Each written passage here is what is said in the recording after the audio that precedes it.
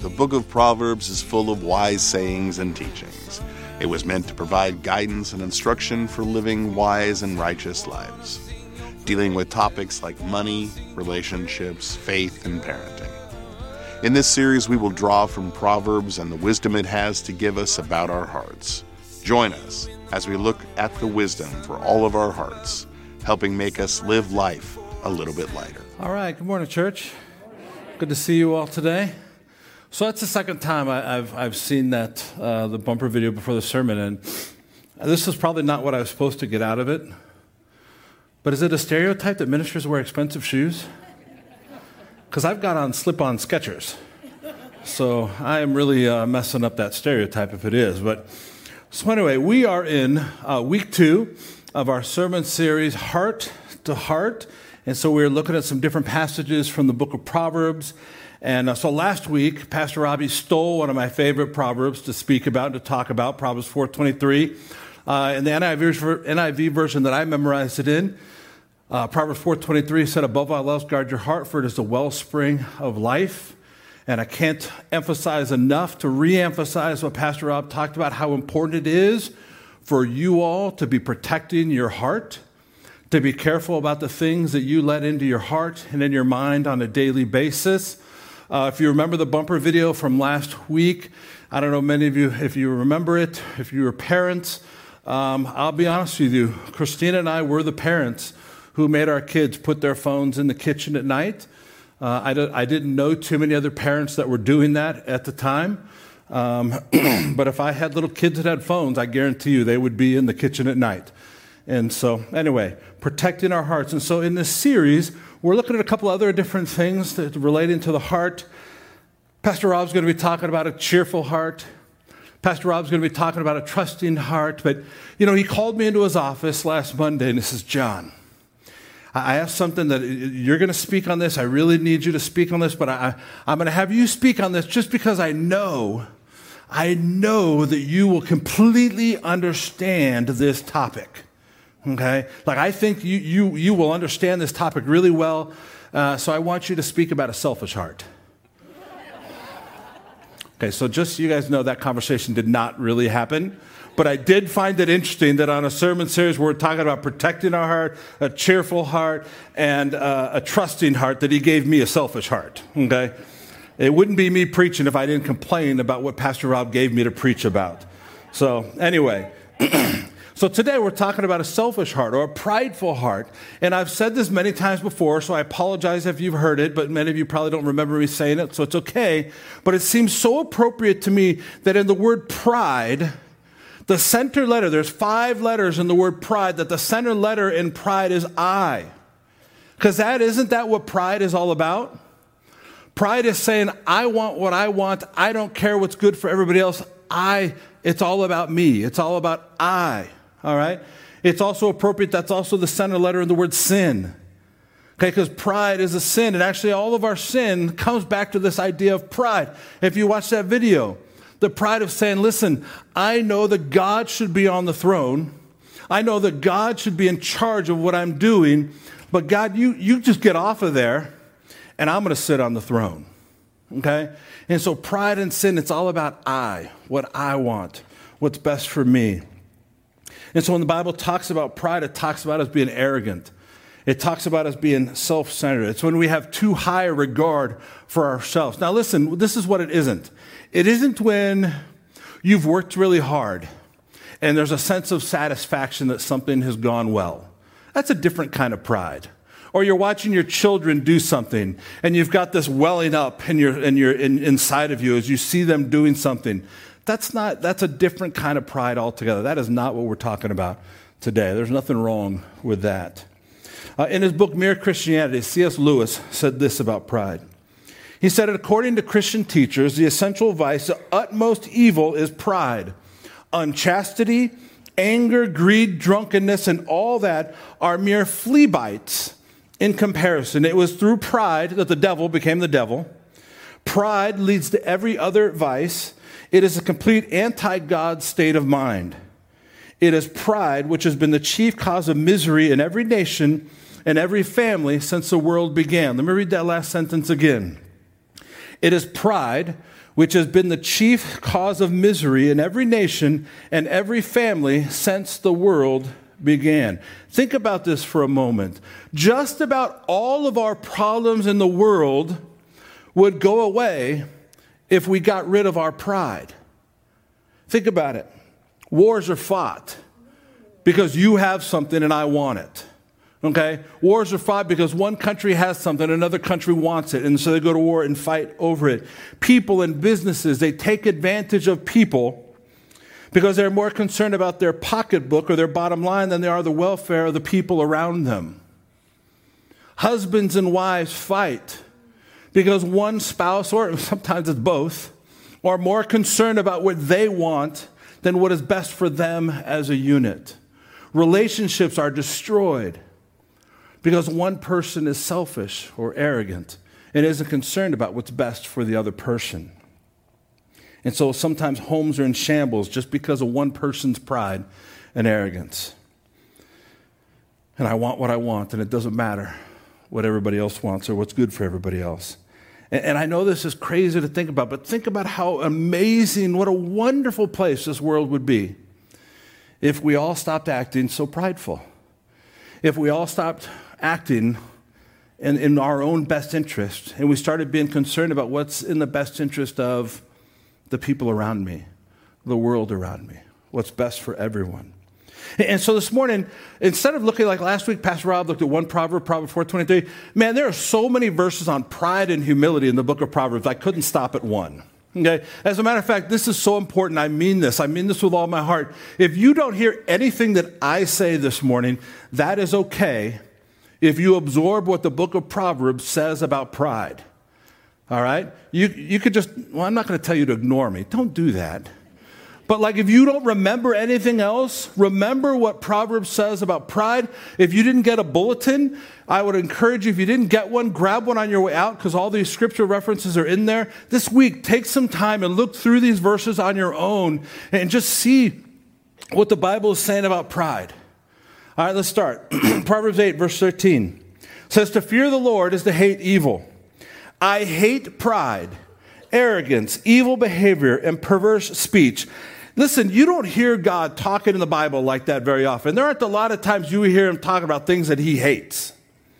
And yet he says that he hates pride and arrogance. Proverbs 11, verse 2 says, "When pride comes, then comes disgrace. But with humility comes wisdom." Proverbs 16, verse 18, "Pride goes before destruction, a haughty spirit before a fall." Proverbs 18:12, "Before a downfall, the heart is haughty, but humility comes before honor." Proverbs 26:12, "Do you see a person wise in their own eyes? There is more hope for a fool than for them." What a great passage. Do you see a person wise in their own eyes? There's more hope for a fool than for them. Proverbs 29, verse 23, "Pride brings a person low, but the lowly in spirit gain honor." And Proverbs 16:5, "The Lord detests all the proud of heart." Like, I don't ever want to be in a category that the Lord detests. You know, like when it talks about the Lord hating something or the Lord detesting something, that is not a category I want to find myself in. But it says the Lord detests all the proud of heart. Be sure of this, they will not go unpunished. And so as I read from these passages, I hope you saw a pattern in them. And so we read that God hates pride. We read that with pride comes, and it's almost like Rick Warren wrote this sermon because all those verses in Proverbs, several of them had D words that were the bad ones. Okay? He says with pride comes disgrace, destruction, and a downfall. It says with pride comes being brought low. And the last, like I said, the last proverb we read talks about how God detests the proud of heart. And ultimately, we read that it says that God will punish the proud. What more do we really need to read about? What more do we need to hear that pride is an issue? Pride is a problem in our lives. Like if we're sitting here today, now the reality is we all struggle with pride, don't we?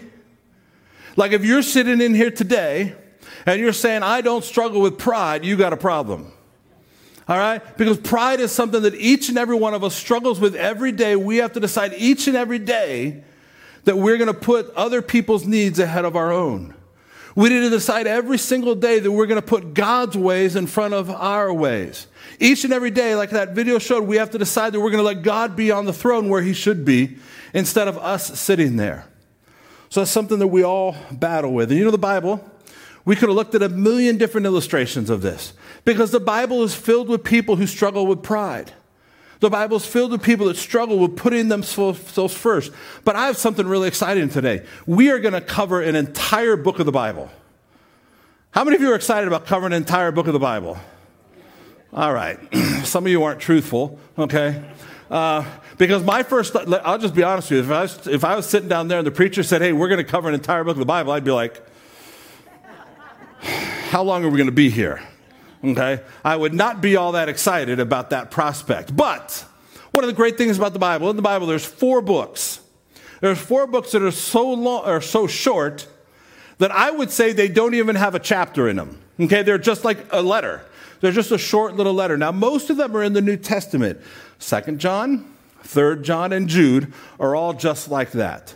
All right, but there's one book in the Old Testament. There's one book in the Old Testament that I call a one-chapter wonder. And it is the book of Obadiah.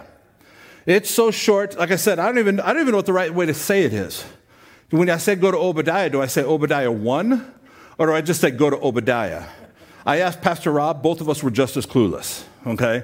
So I'm not sure what the right answer is. But we're going to be looking at the book of Obadiah today. How many of you didn't even know the book of Obadiah was in the Old Testament? Okay, there's a few. There were a few people at the first service that said, I didn't know that was even in there. Well, in fairness to you, like in my Bible, the book of Obadiah doesn't even get its own page. Okay, so like it shares the last page of Amos with the book starting of Obadiah, and it shares the second half of it with the start of Jonah. So it doesn't even get the respect of its own page. All right, so if you have your Bible, go ahead and open it up to the book of Obadiah. And I've already kind of helped you out there. It's in the Old Testament. It's right in between the books of Amos and Jonah.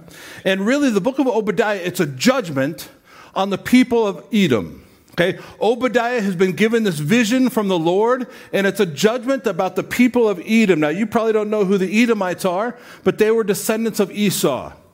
Esau had a brother. Everybody know who Esau's brother was? Anybody know? Okay, Jacob. That's right. Jacob and Esau, they were brothers. And if you remember, they were brothers. Their father was Isaac. Isaac was the son of Abraham.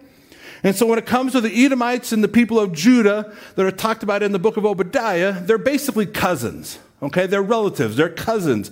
And if you know the story of Jacob and Esau, you know it's a story of struggle. Like some of you are sitting here today and you have difficult siblings, okay? Like I don't want you to raise your hands, but I know some of you have difficult siblings to deal with. I have a few of my own, of which I hope none of them heard me say that right now online. But anyway, Jacob and Esau, man, they had some real issues. Okay, so like if you read the book in the book of Genesis, in Genesis chapter 25, when Jacob and Esau are being born, Esau is coming out first. They're twins, and so Esau is coming out first. And if you remember the story, what is Jacob doing? Jacob was holding on to his heel. Okay, I don't know why Jacob was holding on to Esau's heel. Maybe he was saying, oh, I'm going to miss you. Where are you going? I don't know. Maybe that's what it was. Hey, but it was more likely he's sitting there going, no, not you. Let me be first. Okay? I don't know why. But we read that Esau is holding on to Jacob as Jacob comes out first. And that's probably the nicest thing that Jacob ever did to Esau. Because if you were to continue to read their story in Genesis chapters 27 and 28, you know Jacob not only steals his brother's blessing, but he steals his brother's birthright. All right? And that was a big deal. Okay, so the birthright was like his inheritance. Jacob stole, he didn't, I guess, now some would say he didn't steal it. Okay, Esau sold it for like a bowl of soup. Okay, and so I would say Esau got a raw deal there. Okay, but he rips his brother off of his birthright. But then also there's a great story in the Old Testament about Jacob ripping off his brother's blessing with the help of their mother. Okay. And like I said, if you don't know that story, read it in Genesis chapter 27 and 28. Actually, to be honest with you, the Old Testament blessing it's kind of something that's even kind of hard to understand. Because you read about it some in the Old Testament, and it's almost like this blessing was like a prophetic utterance of future blessing on their children that was going to happen. And so Esau, as the oldest, was going to get this blessing from his father, and Jacob basically deceives his blind father with the help of his mother to steal Esau's blessing. You can see why they might have some issues, right? You can see why they might not get along too well. And so all this time, the reality is, over the course of years, God blesses both Jacob's family and he blesses Esau's family. Like, God blesses both of them. But eventually Judah is conquered by the Babylonians. And the Edomites, who are the people of Esau, they lived up in the hills. And when they saw their cousins being overrun, they didn't come and they didn't help them. All right? That's what you need to know. So if you have your Bibles, go to Obadiah chapter 1. I think the verses will be up here on the screen. And we're going to start in verse 1. It says, a vision of Obadiah. It says, this is what the sovereign Lord says about Edom. We've heard a message from the Lord. An envoy was sent to the nations to say, rise, let us go against her for battle. See, I will make you small among the nations. You will be utterly despised. The pride of your heart has deceived you. You who live in the clefts of the rock and make your home on the heights. You who say to yourself, who can bring me down to the ground? Verse 4, one of my favorite verses. I memorized it with a buddy in high school. Don't ask me why. We don't even know why we memorized it. We didn't know what it meant. We just thought it sounded cool. Okay, so it says, though you soar like eagles and make your nest among the stars, from there I will bring you down, declares the Lord. And so the Edomites had been deceived because they were living up in the mountain area. And so they weren't the strongest people, but they were up there in the mountains, and they thought that they could not be attacked. They could not be overtaken because of where they lived, where they were situated. And so on that day, when their cousins were being overrun, they sat up there in pride going, we're safe. Nothing's going to happen to us. We're okay because of where we are. Nothing's going to take us down. And so their first sin was their pride. And in verses 5 through 9, if you were to read the verses 5 through 9, we read about some things that God says is going to happen to them. But then we pick it up in verse 10. It says, because of the violence against your brother Jacob, you'll be covered with shame. You'll be destroyed forever. On the day you stood aloof while strangers carried off his wealth and foreigners entered his gates and cast lots for Jerusalem, you were like one of them. You should not gloat over your brother in the day of his misfortune, nor rejoice over the people of Judah in the day of their destruction, nor boast so much in the day of their trouble. You should not march through the gates of my people in the day of their disaster, nor gloat over them in their calamity in the day of their disaster, nor seize their wealth in the day of their disaster. You should not wait at the crossroads to cut down their fugitives, nor hand over their survivors in the day of their trouble. The day of the Lord is near for all nations. As you have done, it will be done to you. Your deeds will return upon your head.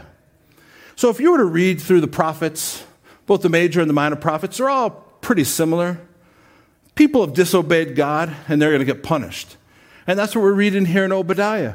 The Edomites didn't do what God thought they should do, and not only did they not do it, they did some really bad things to their cousins, and God is going to punish them. And so Judah's attacked, and they didn't help. But not only did they not help, but they celebrated as their family members were suffering. And not only did they celebrate and gloat as their family members were suffering, they cut down the fugitives, and they took advantage of the survivors. They took whatever wealth was left behind. They harmed, like I said, they harmed the people that were left behind. And so again, their pride made them think that they were untouchable, but they weren't.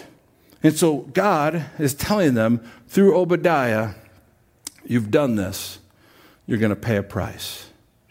You've done this, you're going to pay a price. And so as I read through the book of Obadiah, okay, and it only takes about a minute to read through the book of Obadiah, there's some things that I want to put, other than the subject of pride, which we'll get back to, there's a couple things that I just want to remind you of that Obadiah tells us about. Obadiah reminds us of the justice of God.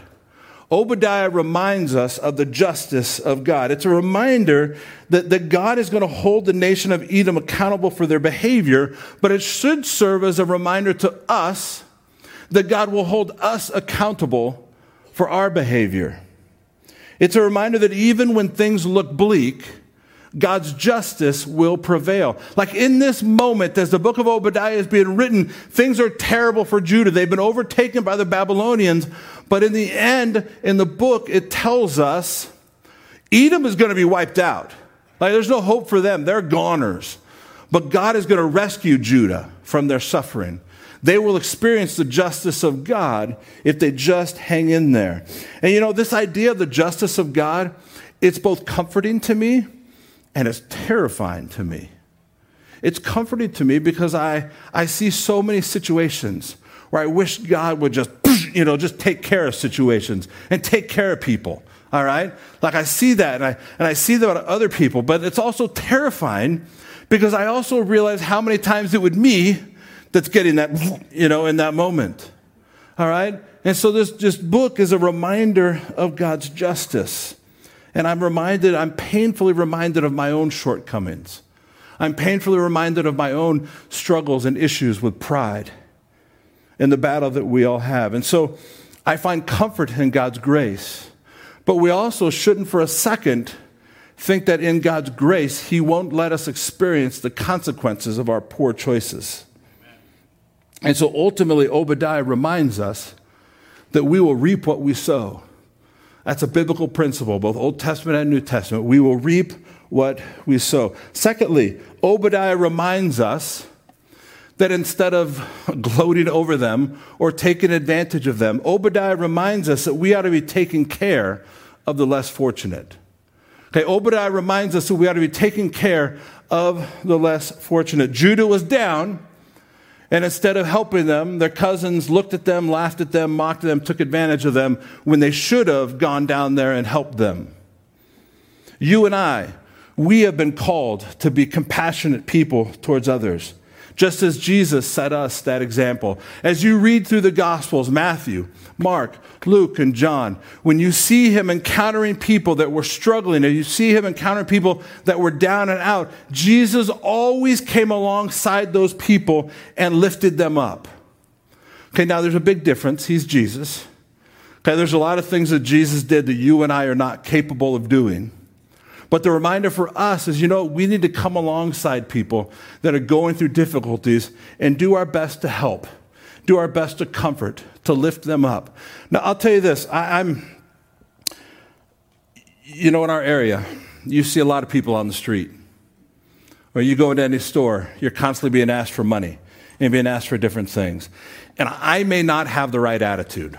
Okay, I'm freely admitting this in front of all of you. I may not have the right attitude because I don't ever give people money like that.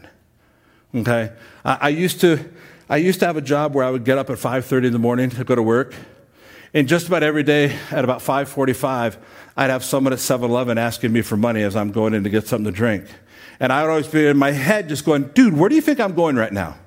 Like I'm up this early, not because I want to be up this early, but I'm going off to go work to support my family. So again, this may be therapy for me. I may be admitting that I have a bad attitude about this stuff. Okay? So keep yourself quiet over there. You do what you want to do about that. Okay? But what I would encourage you all to do is, you know what? There's a million great charities out there that do a lot of things to help people. And so as I want to encourage us to remind us to take care of the less fortunate, my encouragement to you would be to find one of those charities and do something to help them. Maybe it's as simple as giving them money. But not all of us have money to give away. So maybe it's volunteering your time, volunteering your expertise to help out. I want to encourage you guys to be compassionate, just like God was hoping the Edomites would be, and just like we saw in Jesus. The third thing I want to remind you of is, during those difficult times that we need to trust in God. Obadiah reminds us that during those difficult times that we need to trust in God. It's a denunciation of the Edomites, but there's also that little bit of hope that God isn't done with Judah, okay? And that God is going to rescue them and that God is going to bring them back and is going to help them.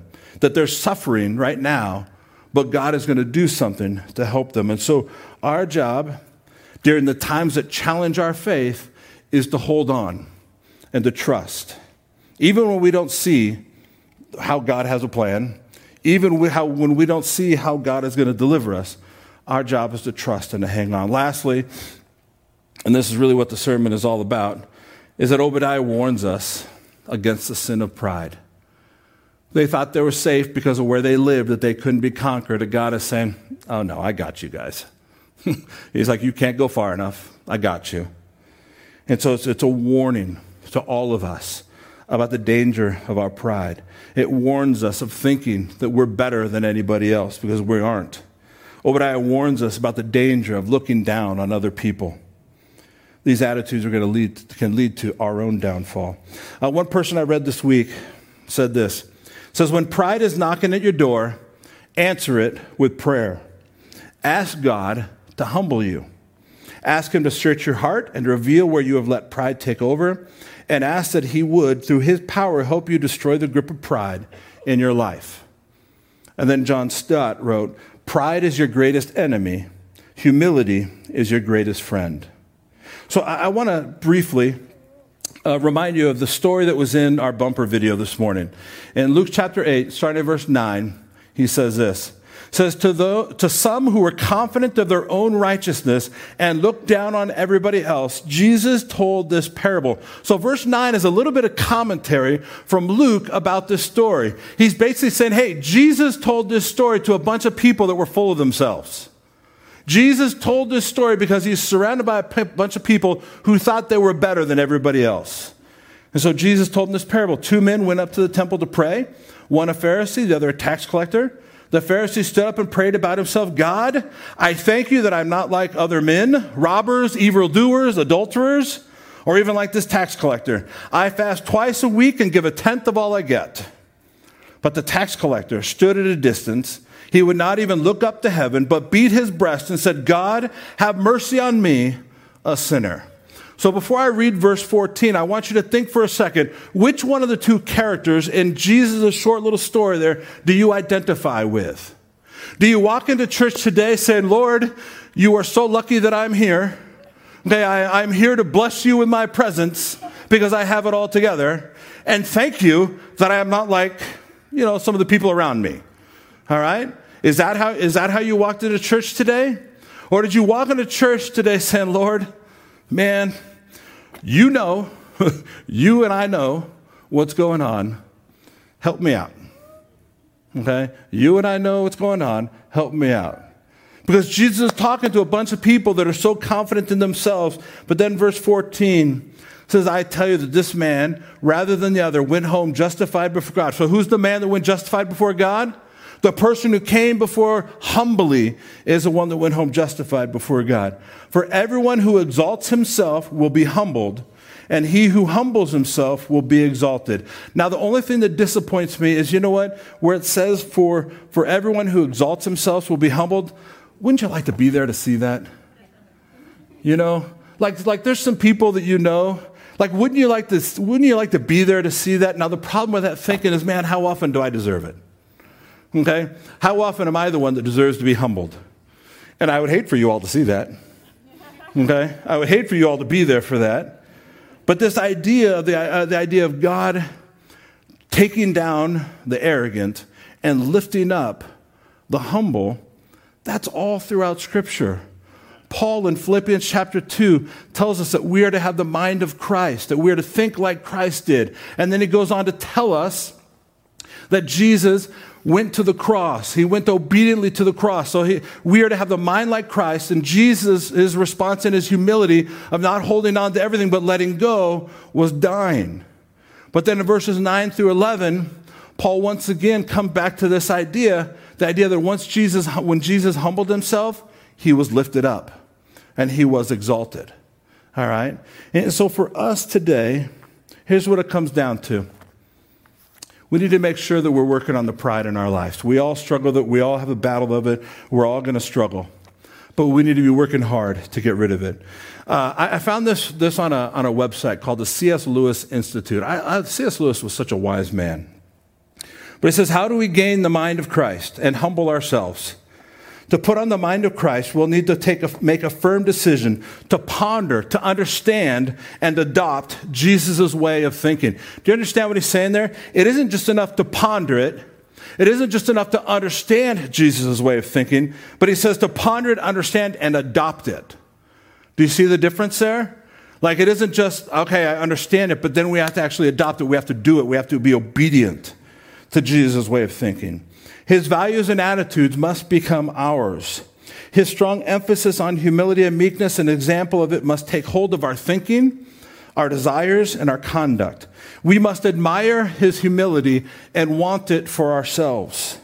For this to happen, we need to earnestly and regularly pray for the Holy Spirit to change our hearts, for it's impossible to do it in our own strength. We'll also need to understand what Jesus meant when he called men and women to humble themselves. And it says, we discover from the Greek word Jesus and the apostles used tapainos, which conveys the idea of having a right view of ourselves before God and others. So being humble isn't thinking badly about yourself. It's not thinking, oh, I'm a lousy person, I'm less than everybody else. That's not what humility is. Humility is thinking of yourself appropriately, the way God looks at you and thinks of you. It says, if pride is an exalted sense of who we are in relation to God and others, humility is having a realistic sense of who we are before God and others. We must not think too highly or too lowly of ourselves. Rather, we must be honest and realistic about who and what we are. And so my encouragement as I wrap up is this. James 4, verse 6, and this is repeated in the Bible, says, God opposes the proud but gives grace to the humble. And so my encouragement to you is to strive after humility. And so how do we do that? We read it in there. Pray for help. Okay, first thing we need to do is we need to pray for God's help in this battle over pride and this battle for humility. Secondly, we need to find accountability. We need to have people in our lives that can hold us accountable when we are not being humble. We need people that can put us in our place when we're being arrogant and prideful. Find those people. Find those people you can trust like that. Thirdly, we need to be thinking about what would Jesus do, okay? How radical would that be for a lot of people if they just simply actually thought about in situations, what would Jesus do right now? Okay? So we need to pray for help, find accountability. What would Jesus do? And then lastly, when we have all those things, we need to just obey. We need to obey. We need to do what Jesus would want us to do. All right, let's pray together. Father, we thank you so much for your word. Thank you for the challenges that we have in it. Lord, I pray, Lord, as each one of us has a battle each and every day with this subject of pride, with this struggle of pride. Lord, I thank you for the power that your word has, that you hate pride, that you detest the prideful. And so, Lord, I pray that that would not be us. Lord, I pray you would help us to humble ourselves. Lord, that when we find ourselves in situations when we are putting ourselves on the throne, that you would help us to just kick ourselves off and put you on there and leave you there for good. Father, thank you so much. It's in Jesus' name we pray. Amen. Thank you for listening. For more information, please visit us at wvcch.org, or you can join us live in one of our Sunday services. Have a great day.